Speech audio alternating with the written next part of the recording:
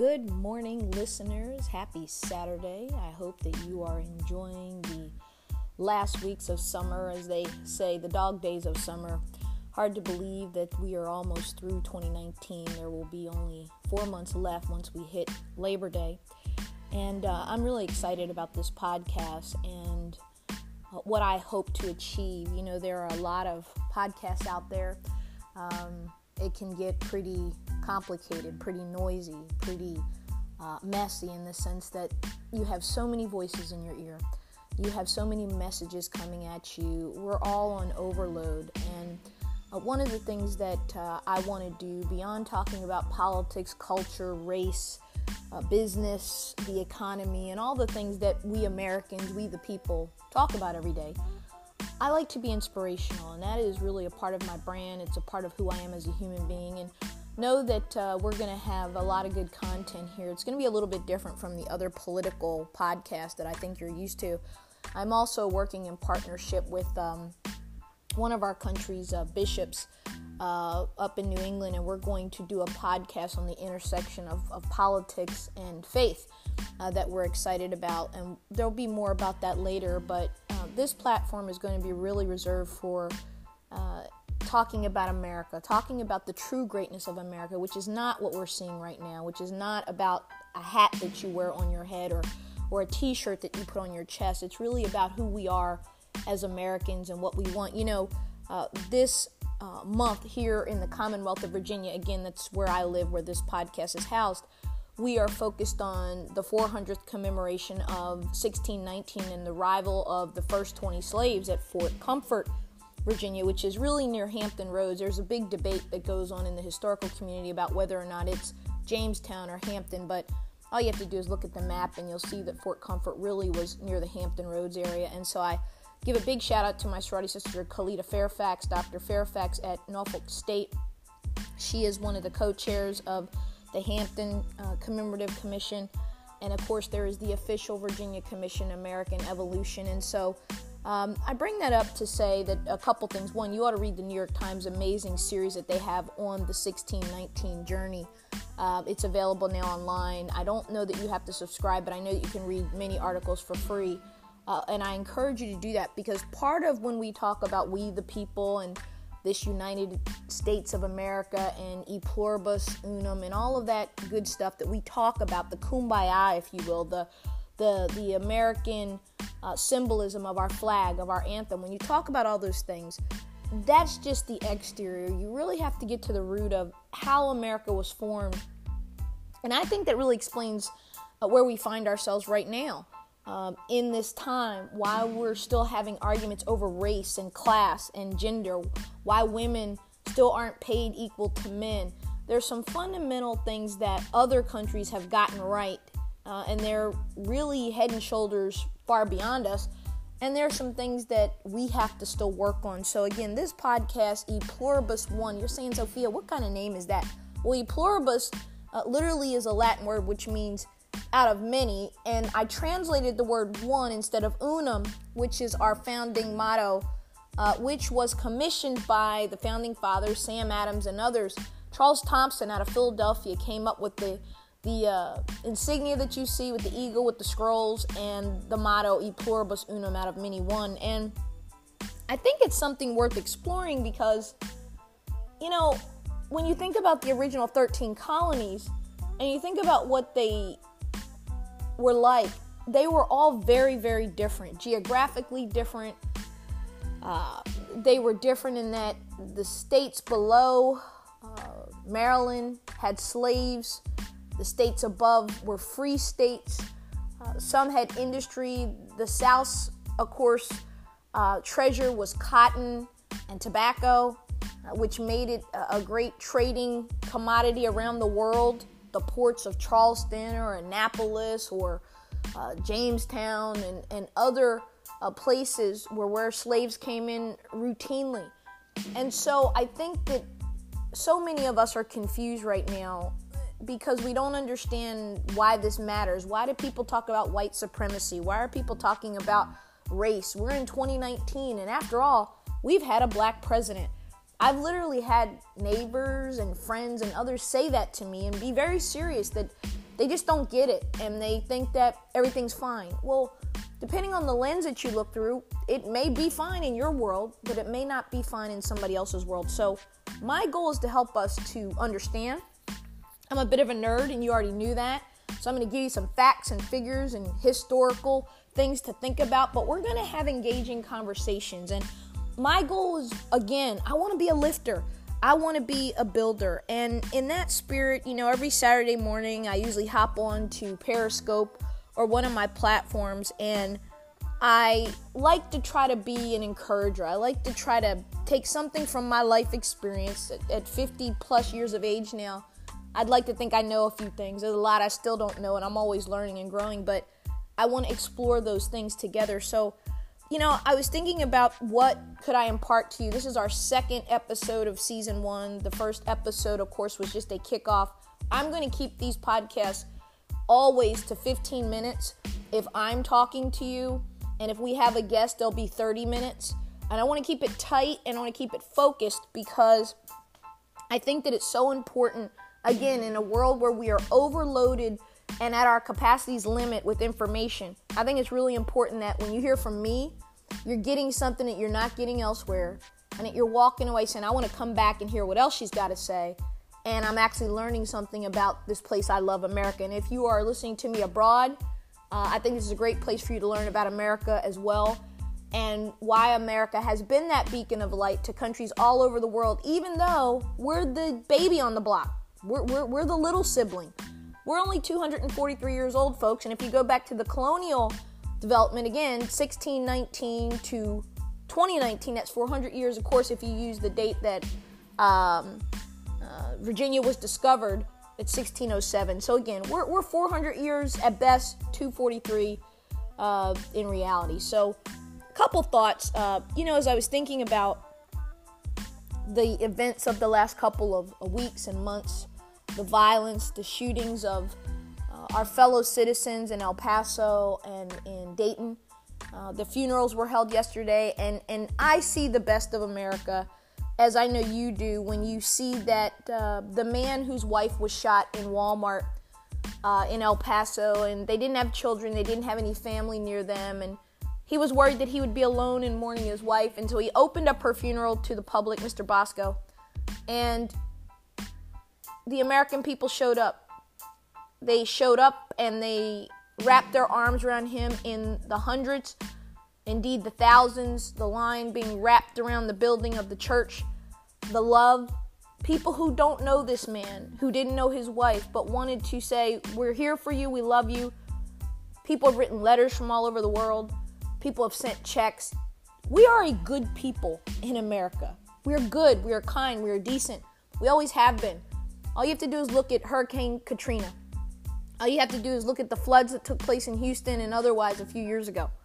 All you have to do is look at 9/11. I remember that day. I'll never forget that day. That is my generation's JFK assassination. I was a young committee counsel on Capitol Hill, and I was on my way to work, and I lived literally, if I lived 5 minutes from the Pentagon, that's probably too much, because I think I lived really about 2 minutes by car, and you could walk.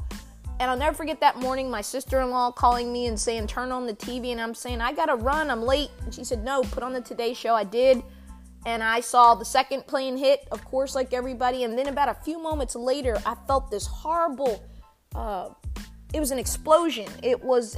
Not only was it a horrible explosion, but you could hear it coming, and that was the airplane carrying my former boss, Barbara Olson, wife of then Solicitor General Ted Olson, on that plane being crashed into the Pentagon. And I have a video, those old JVC camcorders. I ran down with one of my neighbors. All the car alarms had gone off. It was like a jolt. And we ran and we looked. We didn't know. We thought maybe a bomb had hit us. We weren't sure what happened, but it turned out to be the plane that hit the Pentagon. And I have video of the Pentagon burning probably 5 or 10 minutes after the plane hit. And that's a moment that's seared into my mind. But just seeing how people conducted themselves, what people were like in the weeks following 9/11, I've never seen anything like it. The courtesy, the respect, the kindness. We were united. We were not Democrats or Republicans. We were not black or white. We were not Asian or Latino. We were Americans. We were Americans, and we defied anybody to speak ill of us, to come against us, because we were ready.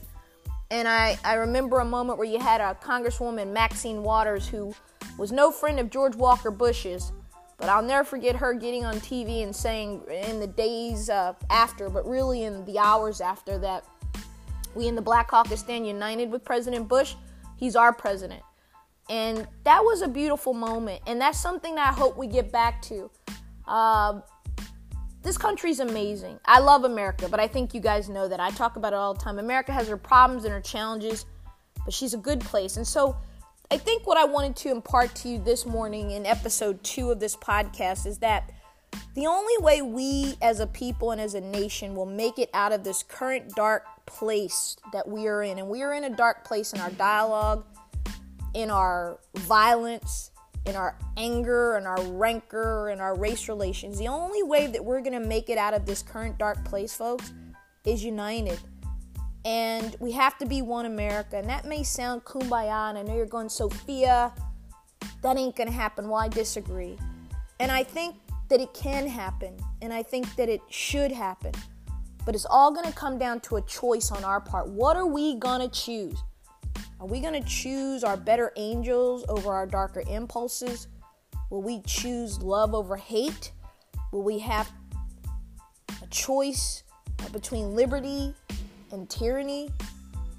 Will we dare to choose the power of respecting another man's point of view even when it's not our own? Will we dare to choose the founding motto of this country?